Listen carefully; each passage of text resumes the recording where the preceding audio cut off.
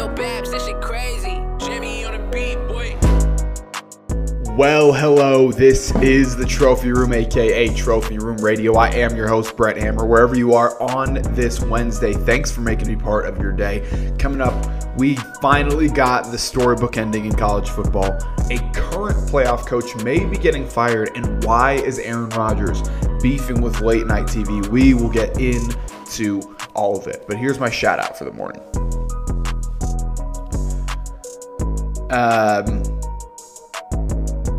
There's been a lot of discussion. We'll get to the Natty, but just let me get this off my chest. There's been a lot of conversation the last few weeks about whether or not college football is broken. And I don't know that I necessarily love the word broken. I would probably choose to define it as being too wild, wild west. This morning, wake up, start reading through the news, and I think 3 days ago, Georgia gets this transfer quarterback, Jayden Maiava, from UNLV, which didn't make a lot of sense anyway because Carson Beck is still there, and they just got a 4-star who committed. Maybe he thought because Dylan Raiola decided to go to Nebraska that he'd have a shot, but Carson Beck was one of the top 5 best quarterbacks in college football this season. If you don't believe it, go look at the stats. But however you want to feel about it, Jayden Maiava, quote-unquote, commits to Georgia. This morning, you wake up and see the news. Jayden Maiava flips his commitment to USC. Now, again, definitions are important. I don't know that commitment is the right word for what we're talking about. Because if I said to you, I'm flipping my commitment from my wife to this other girl, you'd say, commitment is the completely wrong word. In fact, I don't know that you can flip a commitment. If you're committed to something, then you're with it. If you had the ability to go flip to something else, then I don't know that you were that committed to begin with. And again, things change, emergencies happen, I get all that. But it is interesting. And again, definitions aren't really what we're talking about here. What we're talking about is, do players have too much power? Yes and no. And that's where this thing gets difficult. It's so wild, wild west. There's no rules, and because no one's following any rules, is anything really wrong? It's the adage of, if a tree falls in the forest and there's no one there to hear it, does it make a sound? If nobody's following any rules, then what are the morals? And if there's no morals, then is anyone doing anything right or wrong? No. But here's the problem. In the wild, wild west, there's a short list of people who don't get screwed over and do all the screwing over. Now, it makes it tough because in the NFL, we have contracts. In the real world, we have contracts. When you get a job, you sign a contract. And if you want to quit your job, many people have non-competes, which means you can't just quit a job and then go somewhere else. College football, not the case. You can quit your job and say you want to go work for another company, a rival company, within hours. Right or wrong? I would submit to you that as of today, nothing's right or wrong. But again, we are making it the narrative that this is completely the player's fault. Oh, well, you should just stay committed.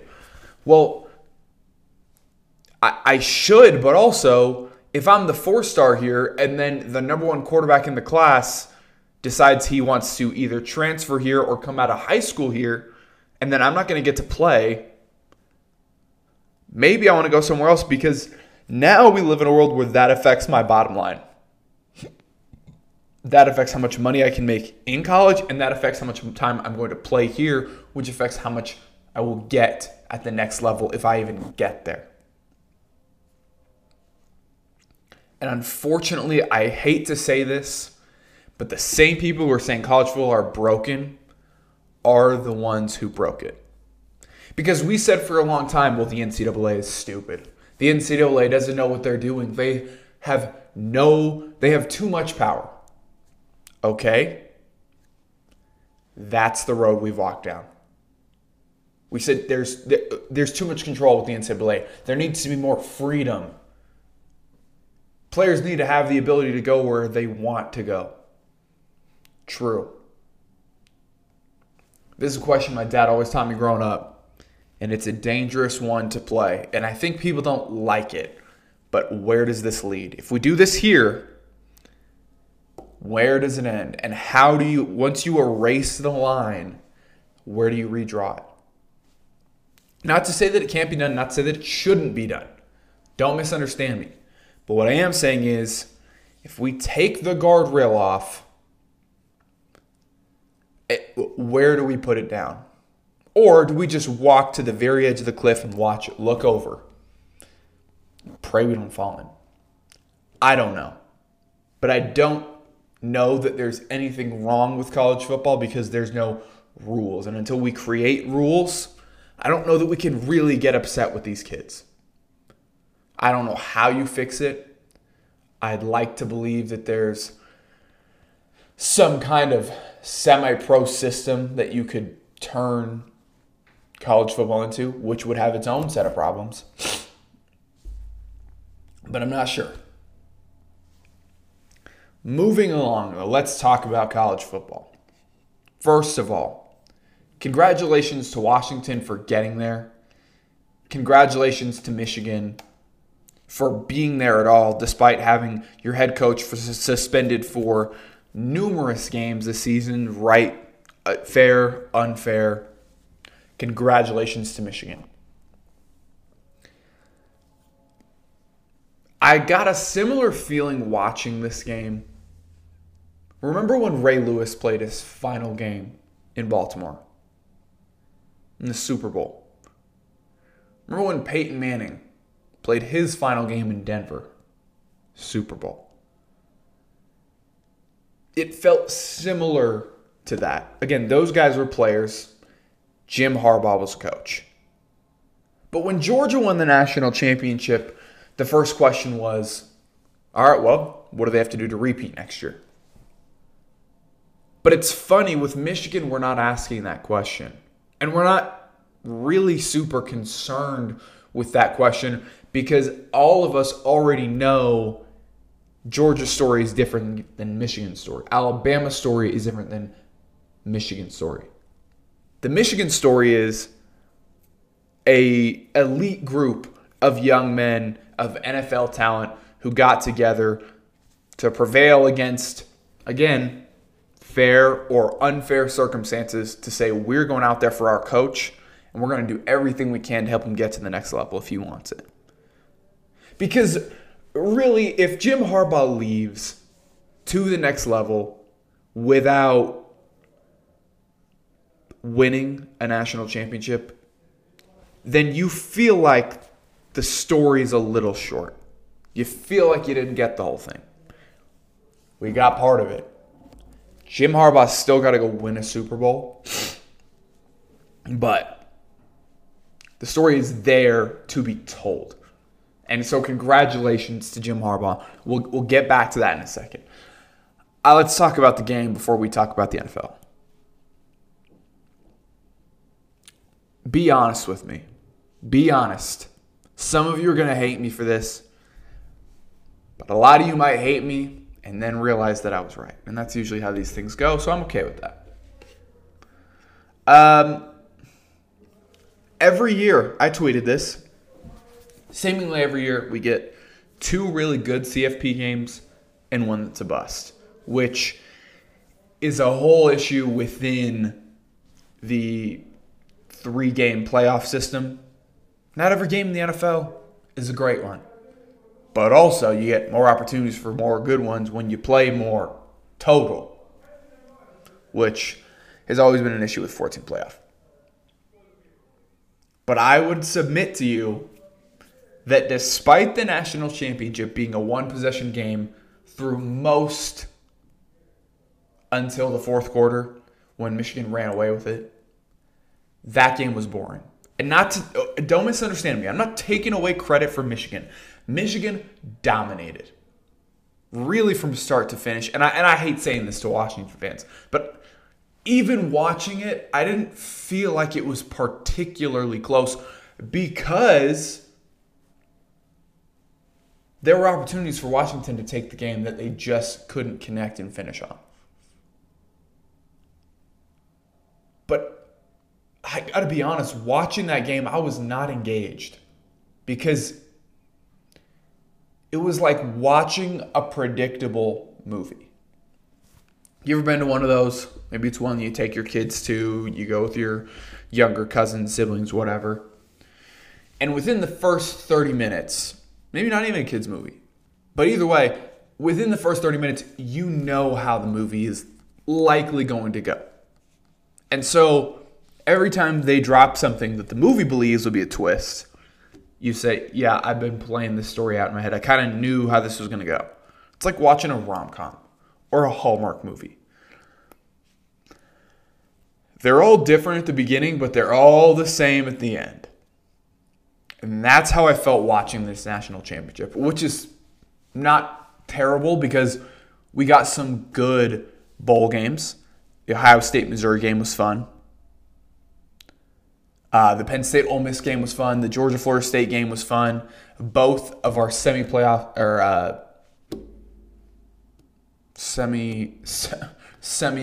games were fun. But the national championship was just not. Which is fine. Because the story around the game and the story of the consequences of that game was 10 times more interesting than anything that actually happened on the field. Tell me one ridiculous highlight that you really remember from the national championship and that we'll remember. All we'll really remember is that Michigan ran the ball a lot and that they won. We'll remember that Michael Penix missed the Dunze a couple of times. That corner route was open all night. And it's just unfortunate that Washington couldn't pull through.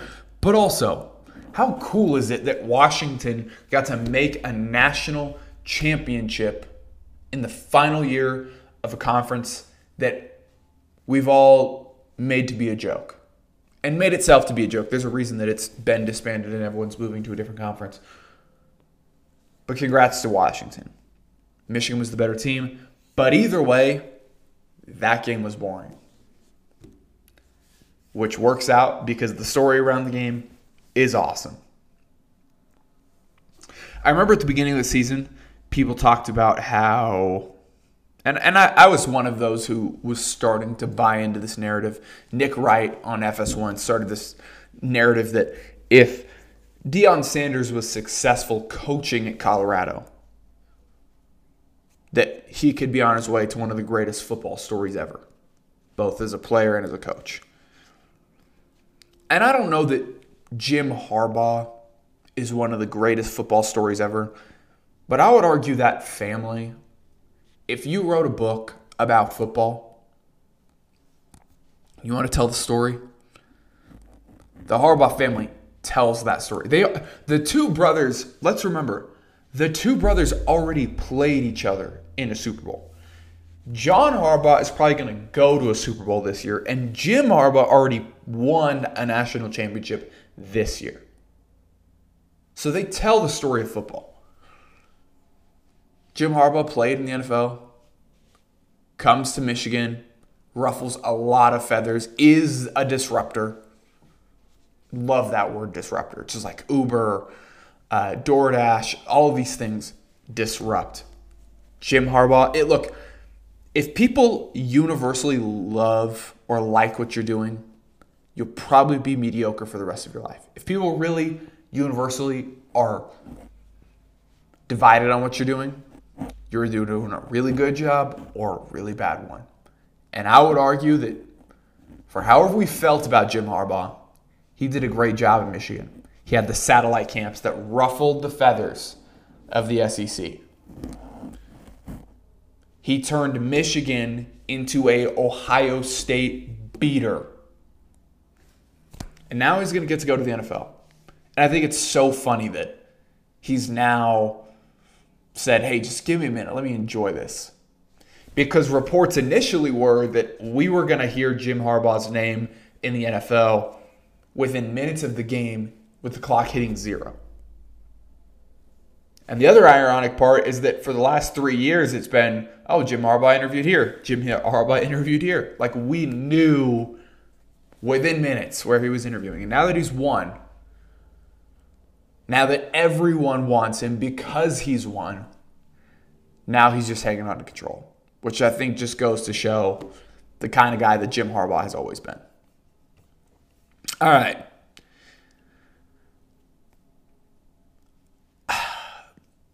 I'm not one of those guys who says I don't trust quarterbacks who wear their hat backwards at the podium. I understand that sentiment. I don't know that I'd live and die on it. But I think I'd be willing to live and die on this one. I don't know that I feel comfortable having a quarterback who's more mature than my head coach. I'm trying to think a great coach in the history of football who's been a little tough to take seriously. Belichick never had that problem. Jimmy Johnson never had that problem. Mike Tomlin's never had that problem. Andy Reid, I mean, I love him in the State Farm commercials, but I still take him seriously in game. In fact, I wouldn't even say I don't take him seriously in the commercials. I think he's just funny. But let's be honest about something. Jalen Hurts does not look happy on the sidelines. And it doesn't look like there's a ton of rapport between Nick Sirianni and Jalen Hurts. But remember when Nick Sirianni first got hired in Philadelphia? He had the rock, paper, scissors press conference where he said, these guys want to compete so much that my first day I had them playing rock, paper, scissors just so they could get so fired up. That feels gimmicky to me.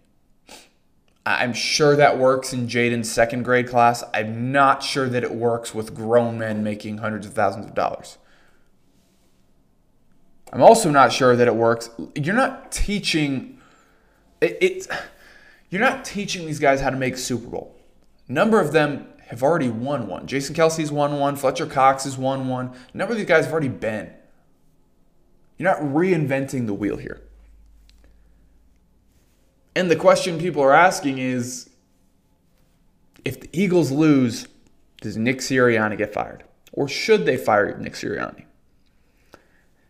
And there's a lot of you who want to say, me included, well, hold on, he went to the Super Bowl last year. How about we give it time to breathe? True, but also, let's remember, Doug Peterson got fired real quick after winning a Super Bowl. Not losing, winning a Super Bowl. Doug Peterson was let go.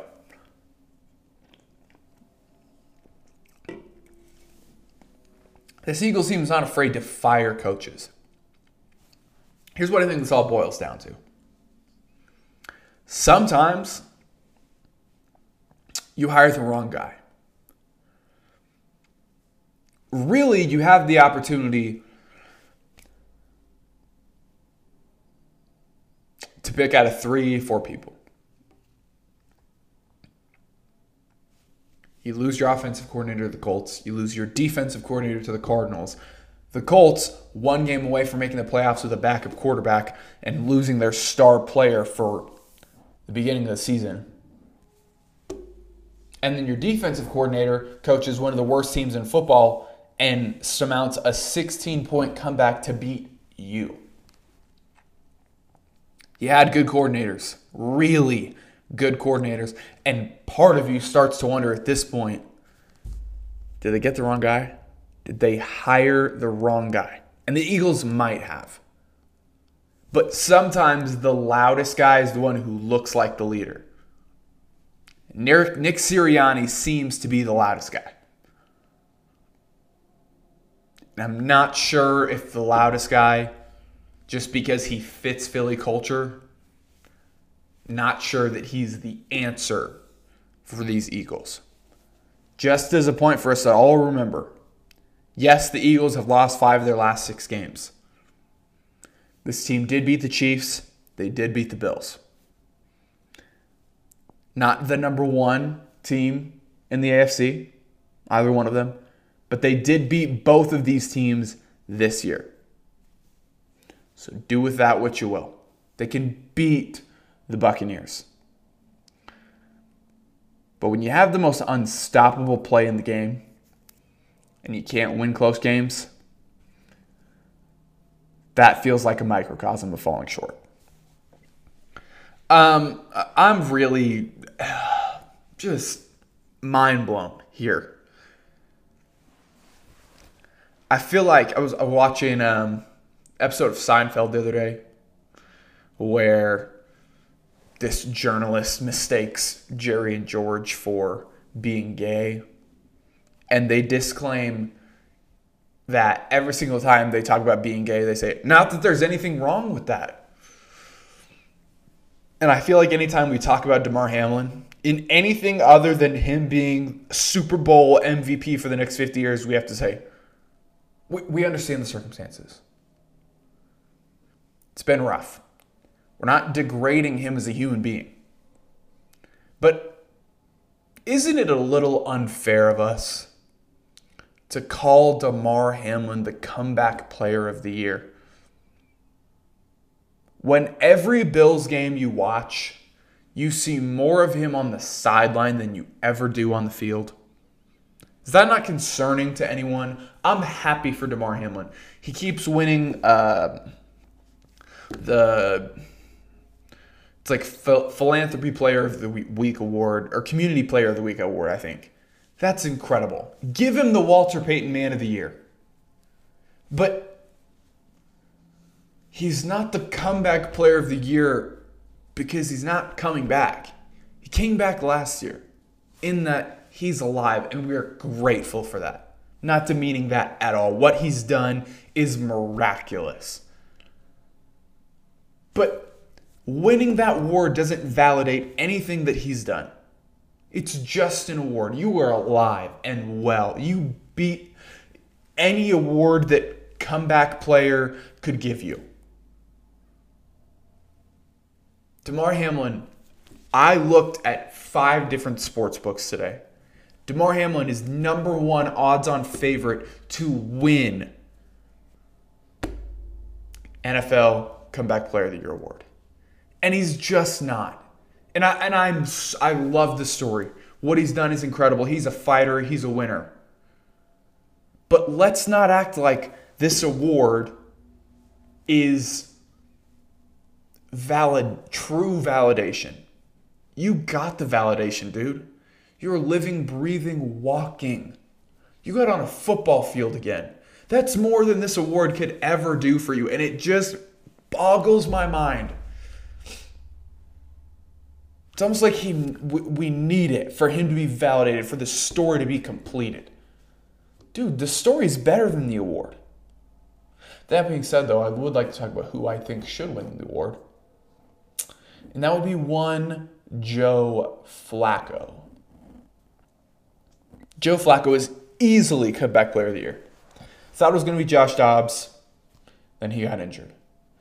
Joe Flacco was written off. Joe Flacco was the Jets' backup last year. Couldn't get anything done. You realize Joe Flacco's played 6 games. He's averaging 320 yards passing per game. He's had 1 game under 300 yards. He's played 6 games and has half as many passing yards as Justin Herbert. Over half. Over half as many yards as Justin Herbert. And he's played a third of the games that Justin Herbert has played. I like Justin Herbert. I'm using this to make the point to you that Joe Flacco is balling right now. Joe Flacco is the best quarterback in Cleveland right now. He's better than Deshaun Watson. I mean, let's just go look up Deshaun Watson's games since he's gotten to the Cleveland Browns. Well, that's interesting. Deshaun Watson played 1, 2, 3, 4, 5, 6 games this year. Yeah, tough sledding. Never had a 300-yard game. Joe Flacco's had 5 300-yard games. I get the money timed into Deshaun Watson. I get the commitment. But to me, it's like if you have to quit smoking. I've never quit smoking. I've never started smoking. I'm not a smoker. But you know that not the hangover, the withdrawals will come. Wouldn't you rather start those now than just funnel money down the drain for the next 2-3 years? Just dump him now. Admit to everyone that you made a mistake. Look, sometimes you think you're pulling the trigger on Uber. Sometimes you think you're doing something that no one has done before. And if you're doing something that no one's done before, sometimes that puts you in an elite group of just yourself and everyone's trying to play catch up. But sometimes, every now and then, you take big swings. You either get big losses or big wins. And in this case with Deshaun Watson, it's time for the Browns to, you made the playoffs without Nick Chubb, without your starting quarterback. You are a good football team. It just feels like the Browns are stuck in this trauma of, we can only win 3 games a year, we suck. You're not them anymore. You're not the fat kid anymore. You can win games. You don't need Deshaun Watson to validate you. I get that the money says they do, and I get that there's dead money tied up in all of it, but wouldn't you rather get started on that process today? I don't know that Joe Flacco is the answer, but Joe Flacco is proof that there are guys who can play and guys who get money and still can't play. Deshaun Watson seems to be one of those. Back-to-back years. Getty was suspended for a lot of last year, and he held himself out of a lot of games this year. What makes you believe, what has he shown you that makes you believe that he will be there for you next year? I don't know. I loved watching Deshaun when he was in Texas. It was so fun, but he's not that guy, pal. He's not that guy. And as a result, Joe Flacco should be comeback player of the year. Speaking of someone who's in the running for no awards other than the guy who says he doesn't want people talking about him, but then puts his name in other people's mouths. I don't know how that works. You've probably seen a story about Aaron Rodgers having beef with Jimmy Kimmel, and you probably feel that it's just as dumb as I feel. But let me give you just a quick breakdown. This all ties back to Jeffrey Epstein. Not actually, but just in theory. Because Aaron Rodgers and Jimmy Kimmel have beef.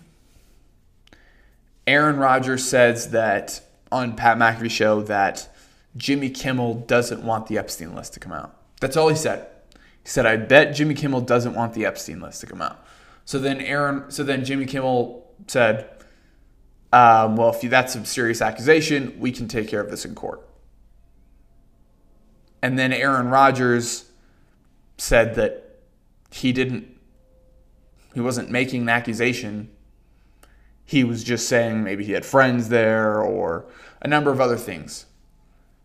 And that's the story that most people know. But what they don't realize is that and again, conspiracy theorists, I feel like, are almost like a broken clock where sometimes they're right twice a day. We don't know which one because we can't really see through the glass. You can't see the hands on the clock to know what time they were right, but they're probably right about something.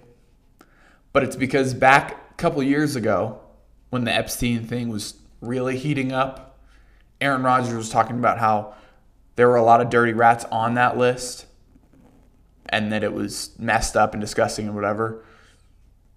And then Jimmy Kimmel took shots at Aaron Rodgers for probably having CTE or having a concussion. He needed to get his head checked for even talking about that stuff as a joke.